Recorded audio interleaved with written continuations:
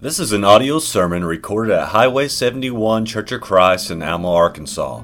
We are Christians seeking to worship God in spirit and in truth. We would love for you to worship with us at 10:30 on Sunday mornings at 1808 Highway 71 North in Alma, Arkansas.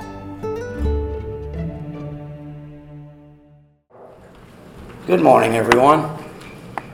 What a wonderful day we have begun, and what a wonderful day to enjoy together and worship with our God. I got to thinking this morning, I actually saw a post, and then I added something to it, but that said to best honor our mothers would be to honor God. And I thought about that, and one of the best ways to honor God is to honor your mothers. It's in teachings in the Bible to do that, and our parents. What a blessing we have. Those of us who have had mothers in life, which I think that's all of us, it's surely a blessing. And to have a Christian mother rises far above just a mother. I'm thankful to have one. I'm sure most of you do. If you don't, I'm glad you're here this morning and glad that you have found God so that you can carry on that tradition in your family. I want to talk about glorifying God, what it is to glorify God. I want to talk about that this morning because it's been a fascinating study to me as I delved into this. I asked a question kind of on social media some months ago, probably 3 or 4 months ago. What is the purpose of life? And actually I was preparing thoughts to kind of talk about our purpose in life. And so I asked that question and kind of in a survey type of deal and got several responses back. I'm going to share some of those with you. Some of the responses I received was to serve my fellow man. Certainly is a good thing to do, to feel part of the purpose of our life anyway. Somebody responded to do good works, to do good deeds, to leave a name for myself, to leave a reputation that was good, or perhaps a heritage for my family, to lead others to the Lord. Can't get much more honorable than that. Certainly a part of our purpose in life. But the more I kept getting responses, the more I realized that's kind of a hard question a hard question to get a clear, single answer to. And it kind of led me to a couple other things. I had a couple that just threw in some scripture. That's safe, right? So they put in Philippians 2:11, that every tongue should confess that Jesus Christ is Lord. That's our purpose in life. Another one said to fear God and keep His commandments. Ecclesiastes 12.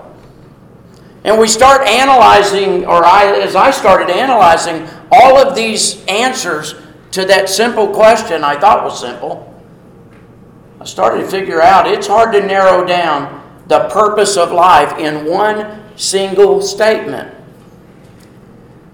Until I got to thinking about glorifying God. And what glorifies Him except our life? And as I began to look over these items, I began to realize, I think, that all of them apply, but all of them point toward glorifying God. Just like honoring our moms would honor God. All of these things, if we are bringing glory to God, we will do so in all of these ways. So my quest for a topic to speak on kind of shifted a little bit. And I want to look at this because there's some biblical examples, specific examples about our purpose or about our glorifying God that I want to look at. John 9, beginning in verse 1, gives us a really good example. Jesus is passing, let me just read. As He passed by, He saw a man blind from birth. And His disciples asked Him, Rabbi, who sinned, This man or his parents, that he was born blind? And Jesus answered and said, it was not that this man sinned or his parents. But that the works of God might be displayed in him. Now I get to thinking about this story. Jesus is passing by and he sees this blind man.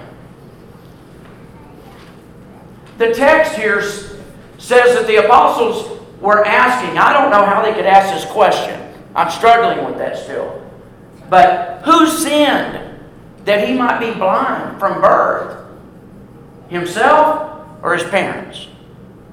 Now I might get the parents maybe asking that question, but the child?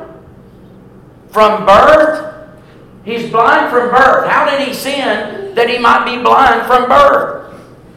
I can't comprehend that. I don't know why they asked that. But his parents, maybe they committed some sin. Gave their child blindness. Well, you know that's not true. And in fact, Jesus said that. It wasn't him, and it wasn't that his parents sinned that caused him to be blind. It wasn't. What did he say? That this moment, God might be glorified. He has lived his life up to this point since he was born for this purpose. That's what Jesus said. Now, a lot of people would look at the blind man, right? Probably since birth. Not a lot of use for him, right, in society. He's blind. What can he do to contribute? How can he care for a family? He's blind. He has this very horrible situation, really, in our eyes. But Jesus said he has spent his life up to this point that God might be glorified. That's what he said. Now let's look. Let's remind ourselves what happened. I'm not going to read the rest of this. But I want to ask, can a blind man display the works of God to the world around him? Well, apparently so, because that's what he did. And Jesus went on to heal him of his blindness. Other people saw that, right? It wasn't, even from Jesus' perspective, it wasn't even about him. It was so that God's power would be seen in the life of this blind man, who from birth, again, I remind you, was blind. From birth. And this was the pinnacle of his life. This was the point in which his life had a purpose. That the works of God might be seen. That's an amazing thought to me. That no matter who you are, where you come from, what problems you have, what type of life you've lived, it doesn't really even matter. Your purpose, like this blind man's purpose, is to display the works of God to those around you. That they might see God in your life. That's a humbling thought. It's a humbling thing to think about. I'm going to show you another example.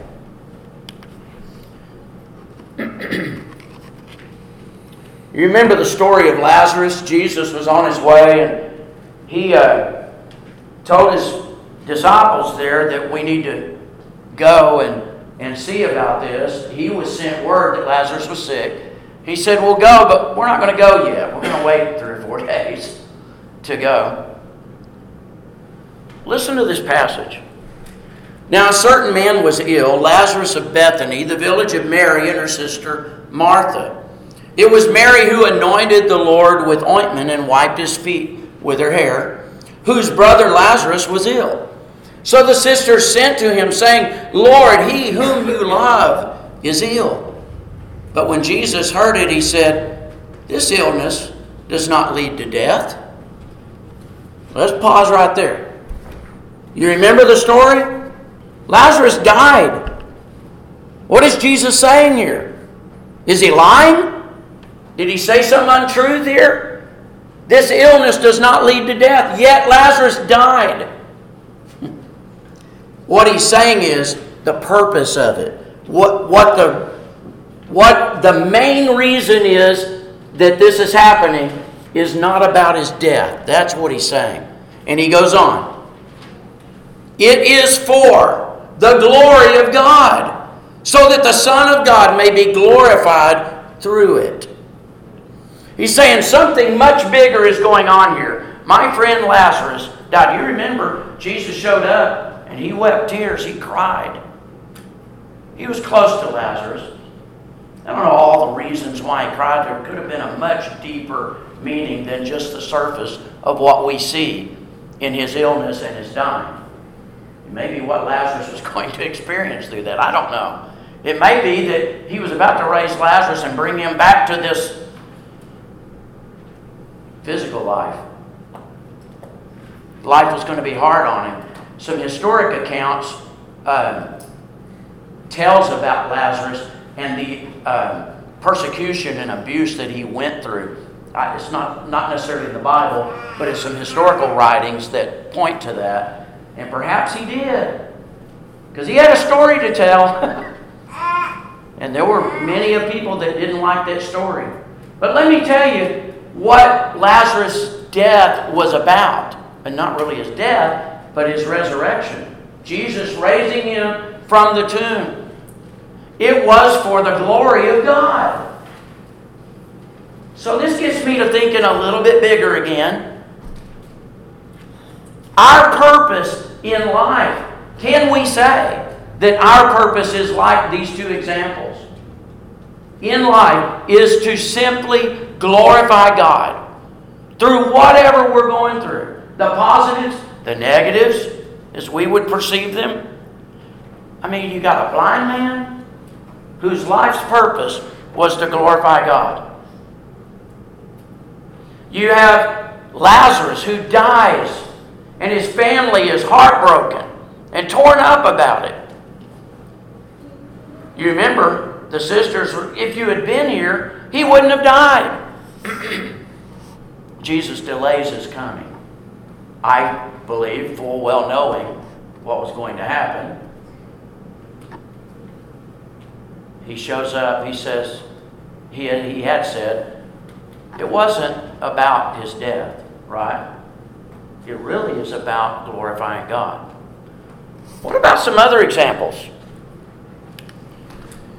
I'm not going to read this one, but I just have it up as a reference. But you remember Moses, when God called him to lead the children of Israel out of Egypt? Moses didn't really want to do it. At least that's the way it reads pretty plainly to me. And he began to make excuses. I'm not eloquent. I can't speak like I perhaps once could, right? I can't do that. They're not going to believe me if I go. What do I tell them? And God said, you tell them, I am is with you. I am that I am. You see, it wasn't about Moses leading the children of Israel out of Egypt. It wasn't about Moses. It was so that God would be glorified. Because it was through the power of God using Moses to lead the children of Israel out of Egypt. It wasn't about Moses, was it? Moses appears to have had a little tough time with that at the beginning, in understanding that the purpose and greater picture of this is that God is glorified in it. Not you, Moses. Not you. Another one. Joseph. You remember after all the time, Joseph, when he was a kid, had dreams. And he dreamed that the sun and the moon and the stars were all bowing down before him. And he said to his brethren, don't know about the wisdom of telling your brethren this, but he said to his brothers, he said the interpretation of that dream is that Mom and Dad and all my siblings, all my family will bow down before me someday. Now, it sounds rather arrogant, doesn't it? He was just stating a fact. He knew the interpretation of it. God gave it to him. As a matter of fact, when we get to this passage, The family had come a couple of times at this point, and they didn't recognize Joseph. Joseph had been put in charge of handling and distributing food, buying and selling food, and making a lot of money for the king and that type of thing. That's what Joseph was doing. Joseph was second in command over Egypt because of his interpreting dreams for the king. It's a long story, so we can talk all the details. But here's Joseph now in this position, right? And his brethren find out who he is. And all of a sudden they are fear-stricken. They understand now that this is Joseph who they sold away into slavery and lied to their dad about him. We're in trouble. And you know what they did?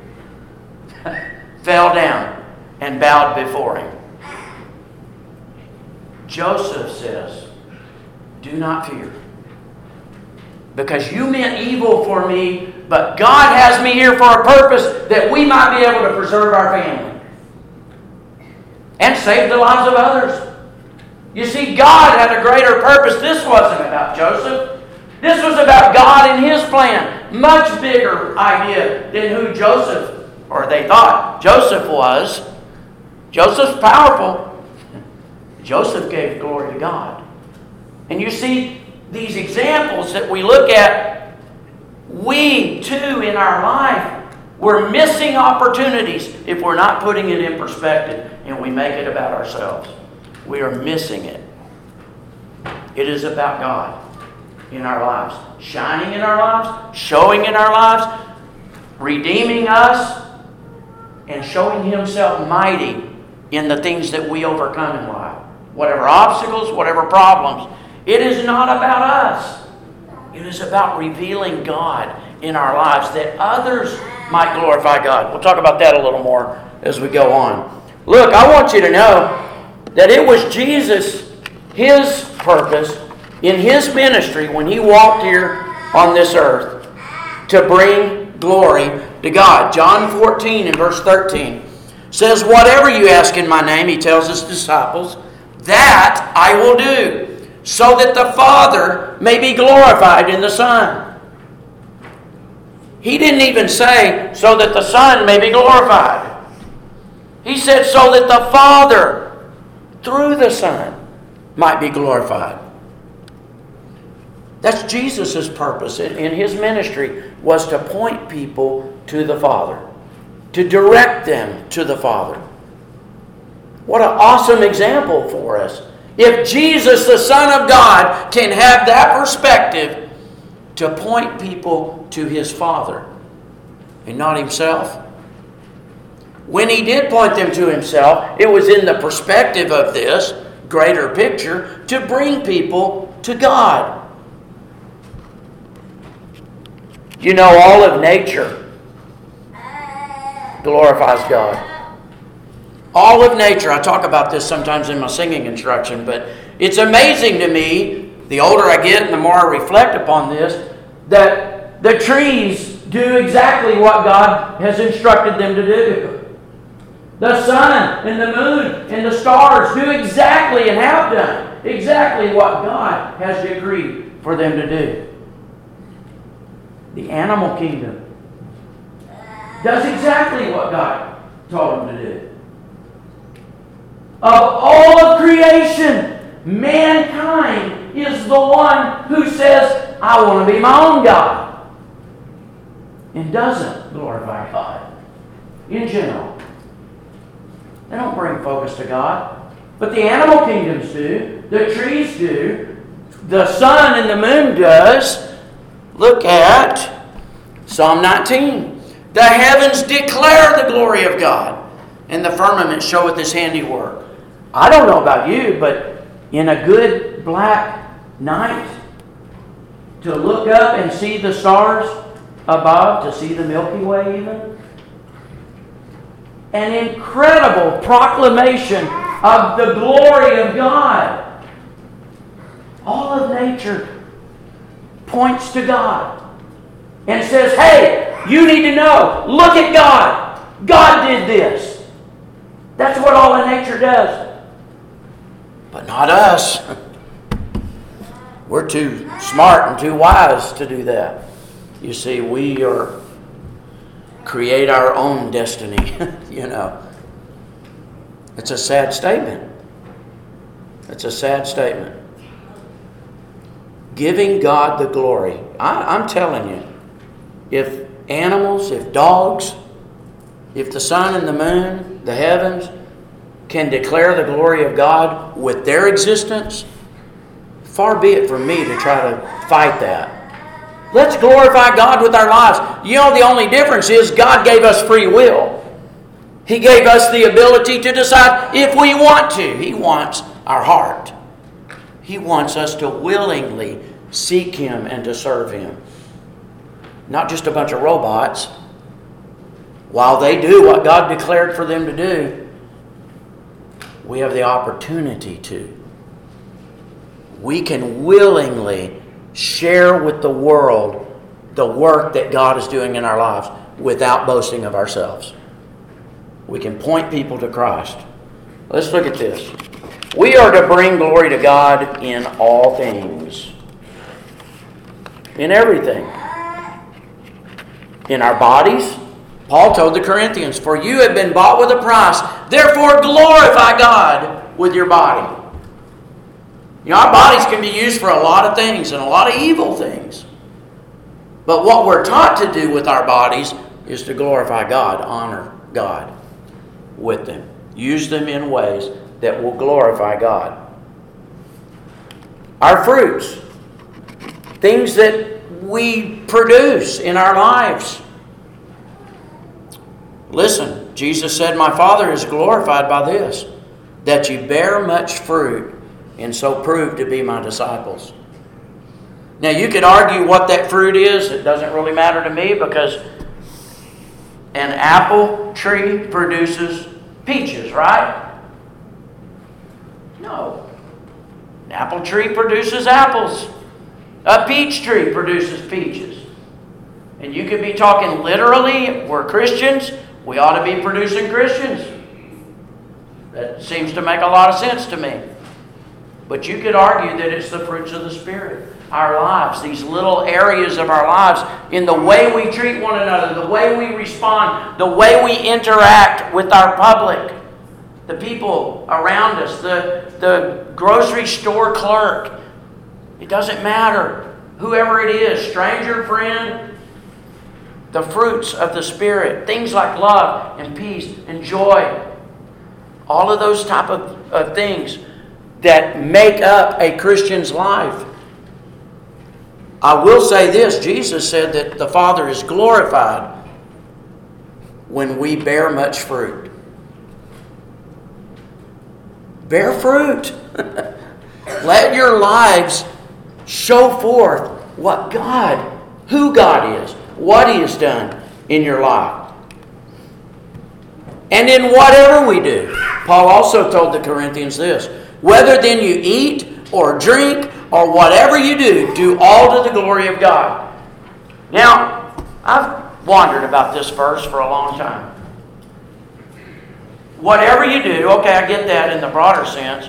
But even in eating and drinking, we do it to God's glory.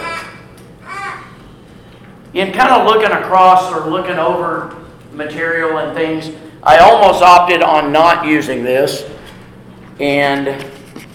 but I read through it again and decided, okay, I'm just going to use it because it just makes too much sense. Now, some of us could read this and say that is just way over the top. That's just more than, that was what I was thinking at first until I read it again. And this is something by a writer, you may be familiar with him, John Piper. But he wrote this, "Orange juice to God's glory. Orange juice to God's glory." And I just want to read it because I think it brings out some aspects of things sometimes we don't think about. And we just generalize things. But I want you to listen to this. A little over the top, maybe. A little facetious, maybe. But listen. He writes this.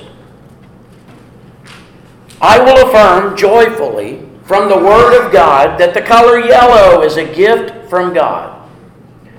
The sweet taste is a gift from God. The nourishment and the way my body uses it is a gift of God. The sun and the rain that grew the oranges is a gift of God. The trucking and the grocery chain that brought it to me is a gift of God. And the list could go on and on. I will gladly rejoice joyfully. I will say that out loud. I will feel it. I will lift my heart and voice in prayer, thanking God. And I will do this often so that others can know where all this came from and how wise and strong and how good my God is. I will remind myself that I do not deserve this orange juice. What I deserve is to be in hell today. That's what I deserve. And so I will give thanks that my sins are forgiven and that this pleasure is, in fact, bought for me. This orange juice pleasure is a blood-bought gift for this child of God on the way to heaven. I will remind myself that this particular pleasure, this taste, this coolness on my tongue, this nourishment reveals something of God to my senses and my soul that could not be known any other way. That's why the world was created, because all of it, like a prison, gives us some new sight of the glory of God. So then, I will share this orange juice in love with others at the table. I won't hoard it all. And finally, I will use the strength that it gives me to live for the glory of God. Again, now, wow, I mean, that's just dissecting every little minute detail, and probably there's much more you could go into, but I think it exemplifies how our lives, we take so much for granted, and there's so much we can give glory to God for. Even a cup of water, a glass of orange juice. Romans 15 teaches us the church is to glorify Him. Now the God of patience and consolation grant you to be like-minded one toward another according to Christ Jesus, that ye may be with one mind and one mouth glorify God, even the Father of our Lord Jesus Christ.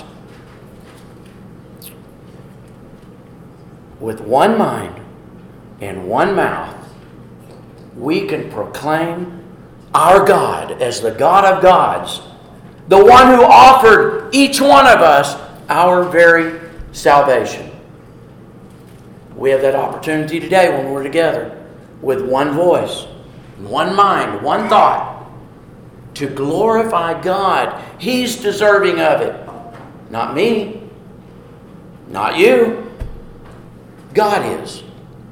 God is. And the church ought to glorify God. And why? Why? What's the purpose? I'm going to point you back to the mission of Jesus, which I believe is the mission of the church. He handed it to the church to proclaim that He came in the flesh, that He is the Son of God, that He was, if you will, in a very physical sense, died, was buried, and was resurrected so that we can have eternal life. That's what our God has done for us. One of the missions of the church then is that we not only proclaim it, but that others would see it and glorify us, right? Other people ought to glorify us and lift us up, right? Above what we ought to be, right? No. That they might see our lives, our works, our love, our, if you will, fruits in our lives, and that they glorify God. Look at this passage. 2 Corinthians 9:13.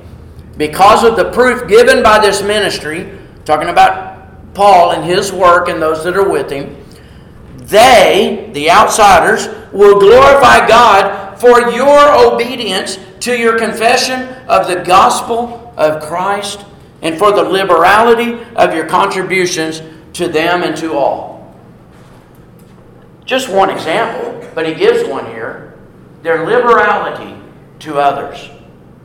You see, there were great needs in the church back then and to mankind.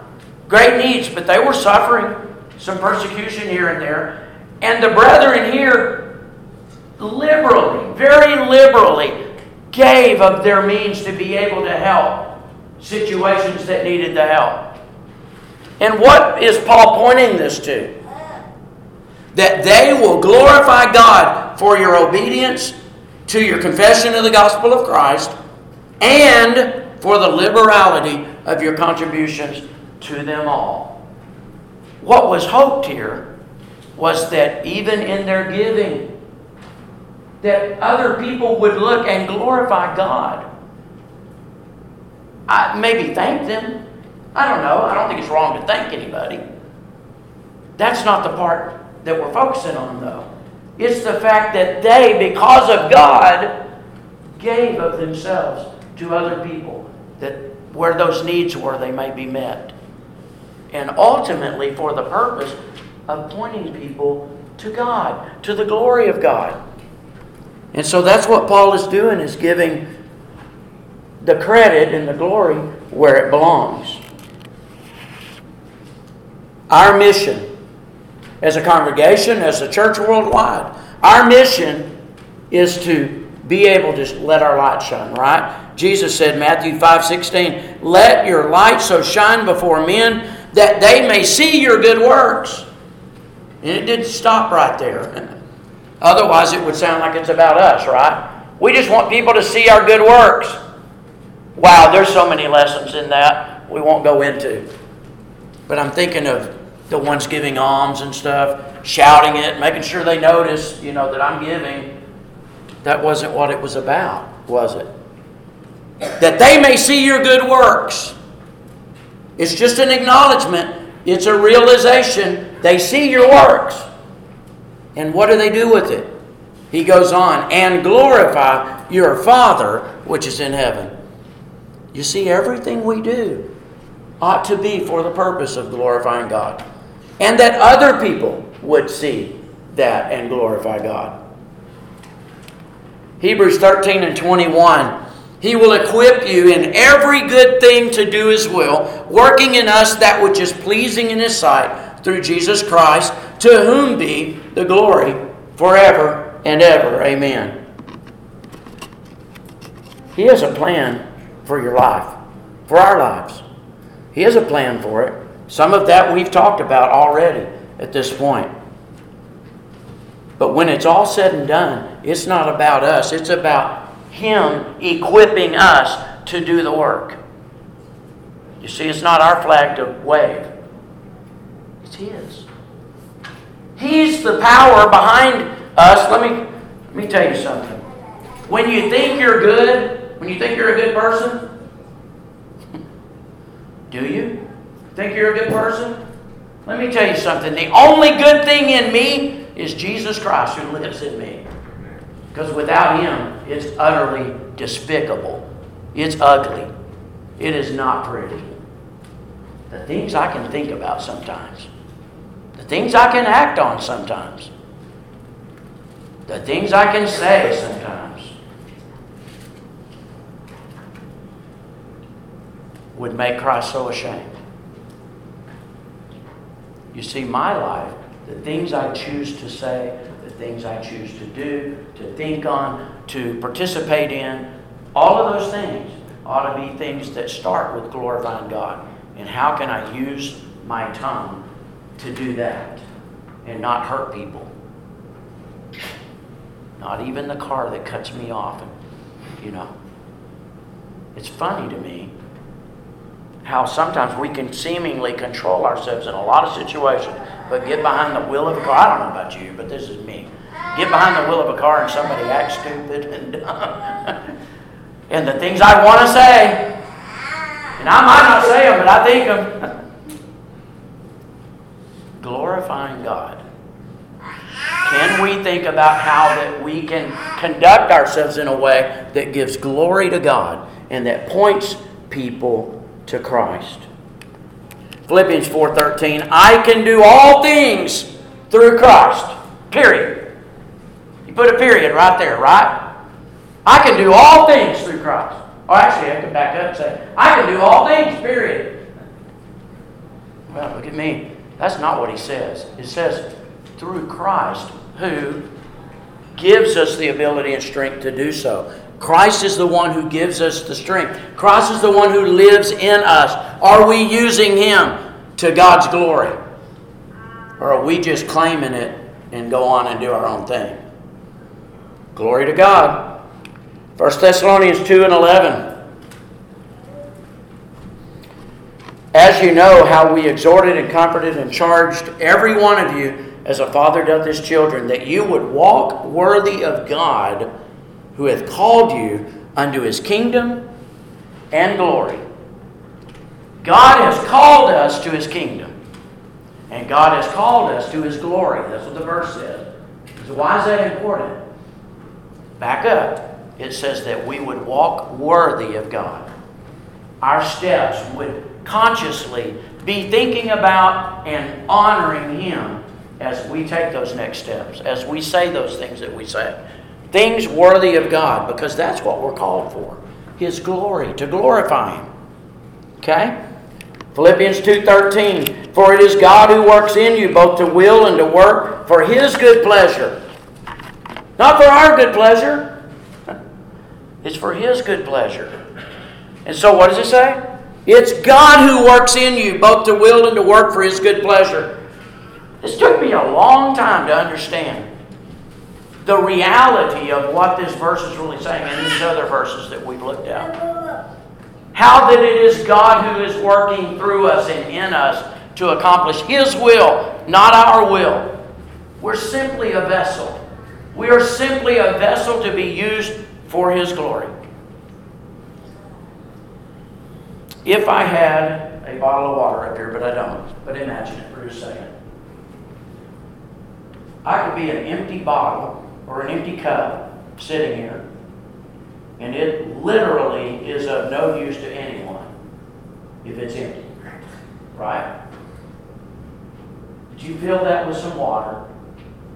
And it's still of no use to anyone if it doesn't move off that table. You see where I'm going? But if I take that cup and I offer it to a brother, it can quench his thirst. It can satisfy. It can bring a blessing. I'm not the one moving the cup. God is. He's filled it and He moves it. I'm the cup. I'm the cup, the vessel, that unless it's full of the water, there's no benefit. And unless I allow God to use me and give me up to somebody else, to pour myself out, if you will, into their lives, there's no blessing. You see, it is God who does it. And it is God who works in our life. He works in us to accomplish His will, not Leland's will, not your will, His will. And then He gets the glory, doesn't He? It accomplishes His mission on earth, and that is to rescue hearts that are dying of thirst for Him.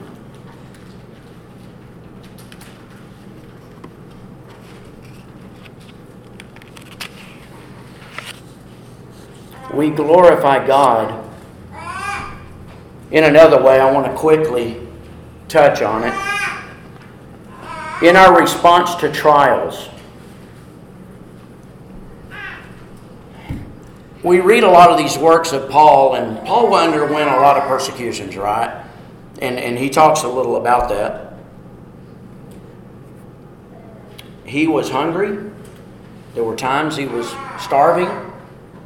There were times he was without funds. There was times he was shipwrecked. There were times he was stoned. And it's not just Paul. It's just he was writing about it.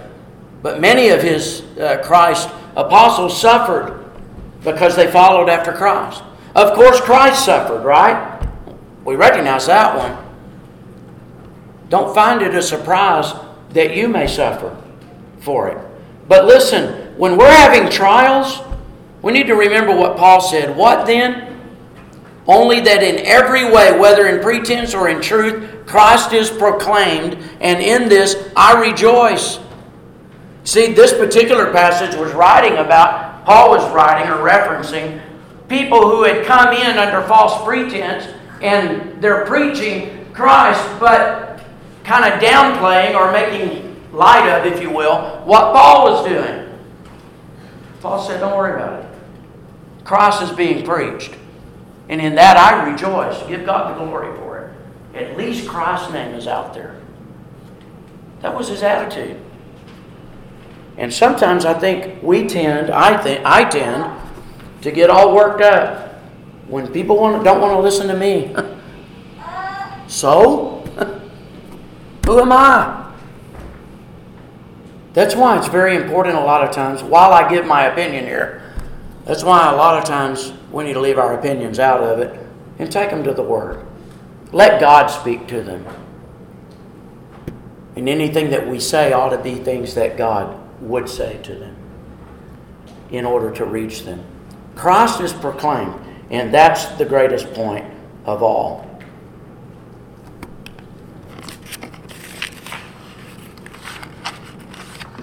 I want to leave you with a few questions. We just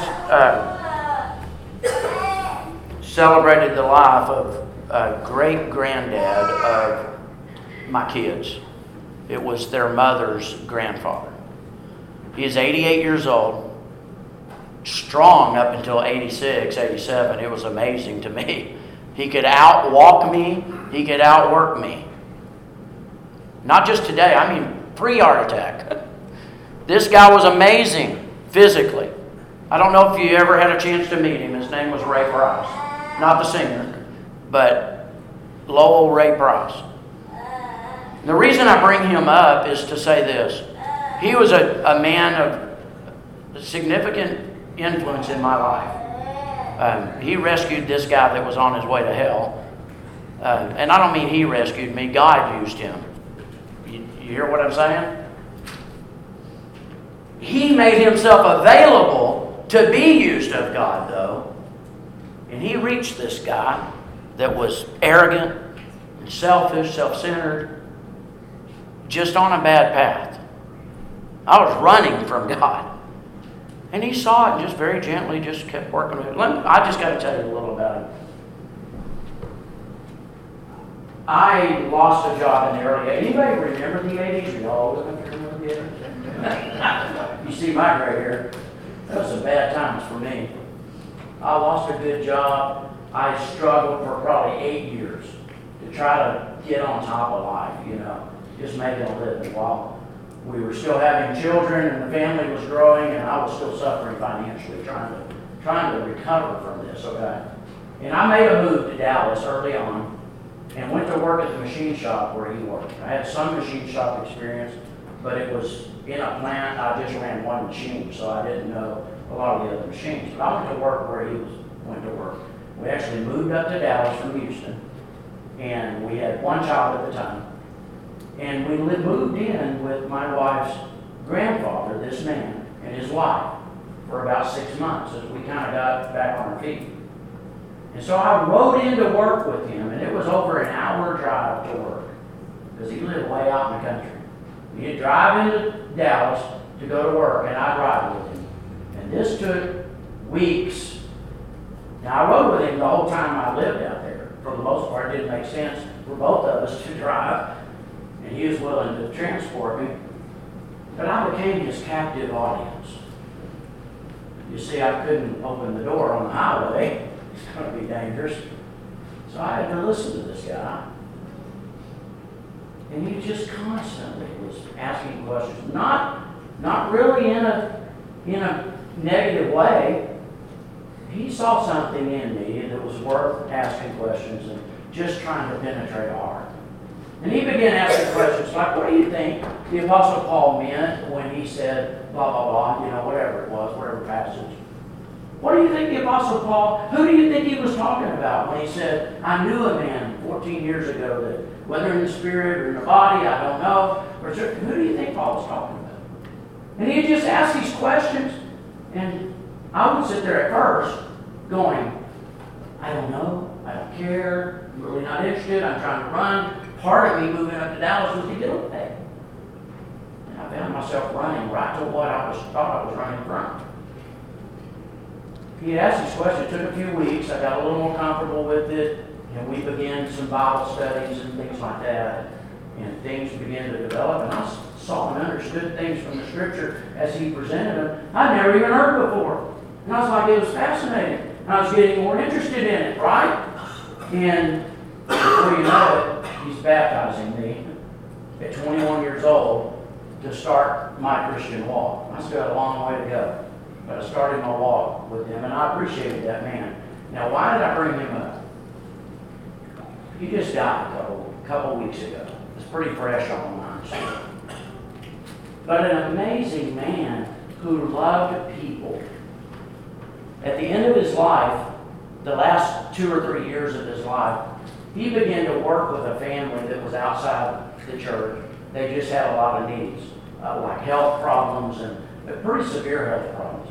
And he began to work with them. He's I hate to say a loner. He's not a loner, but he's independent. It's himself only. His wife had passed years ago, and it's just him. Listen, this is going to sound drastic, but he ultimately moved in with this family. He moved in with them. Myself included, a lot of his brethren became concerned that he was being taken advantage of. He likely was, maybe, perhaps, a little bit. But he made the sacrifice and did that. I sat down with him after having already had a conversation about being careful what you're doing and not being, I'm concerned for him. Then I sat down and listened to him. He said, I've spent all my life thinking that I understood what love was. And for the first time in my life, he's 85 or 6 at this point. For the first time, actually when I talked to him, he was probably 87, probably maybe a year ago. For the first time in my life, I have finally, I think, understood what God was doing when he loved us. He poured himself out for us. And that's all I'm trying to do, is reach this family, do everything that I can for them. He was helping them financially.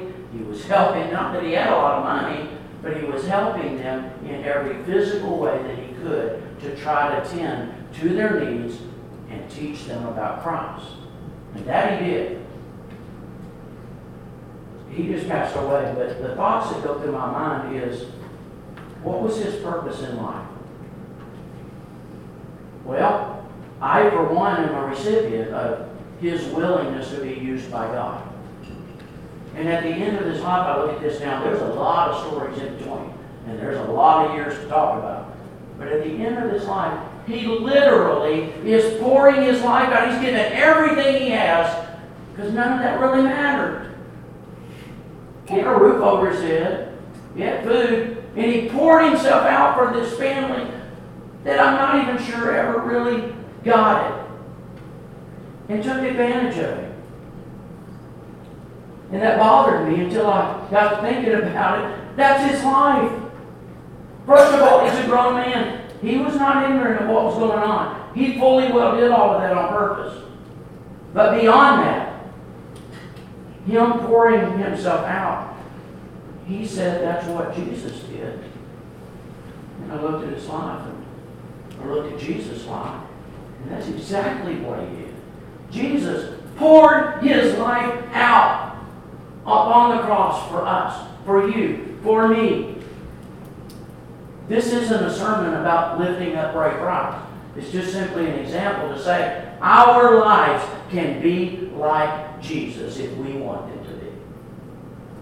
And we can glorify God with our lives. And that's what I learned in his life, was to pour myself out wherever it's possible, however it's possible, for the cause of Christ. Because that's all that really matters when it's said and done. That degree's not going to matter. That career is not going to matter. That house is not going to matter. The car is not going to matter. What's going to matter is how did you glorify God with your life? I leave the lesson with you this morning. If you're subject to the gospel and you've not become a Christian, let me tell you something. Can I? It is it's so cliche, but it's a life-changing event. It was in my life. And growth is an understatement because I was so far gone. There's so much to learn. I still have so far to go. So much to learn. And we all do. But take our examples from Christ. Follow His steps. Use this moment to dedicate or even rededicate your life to Christ. Your life is worth it. His life is worth it. And everybody else's lives are worth it. Or worth us reaching them for the sake of Christ. Come while we stand and sing the song.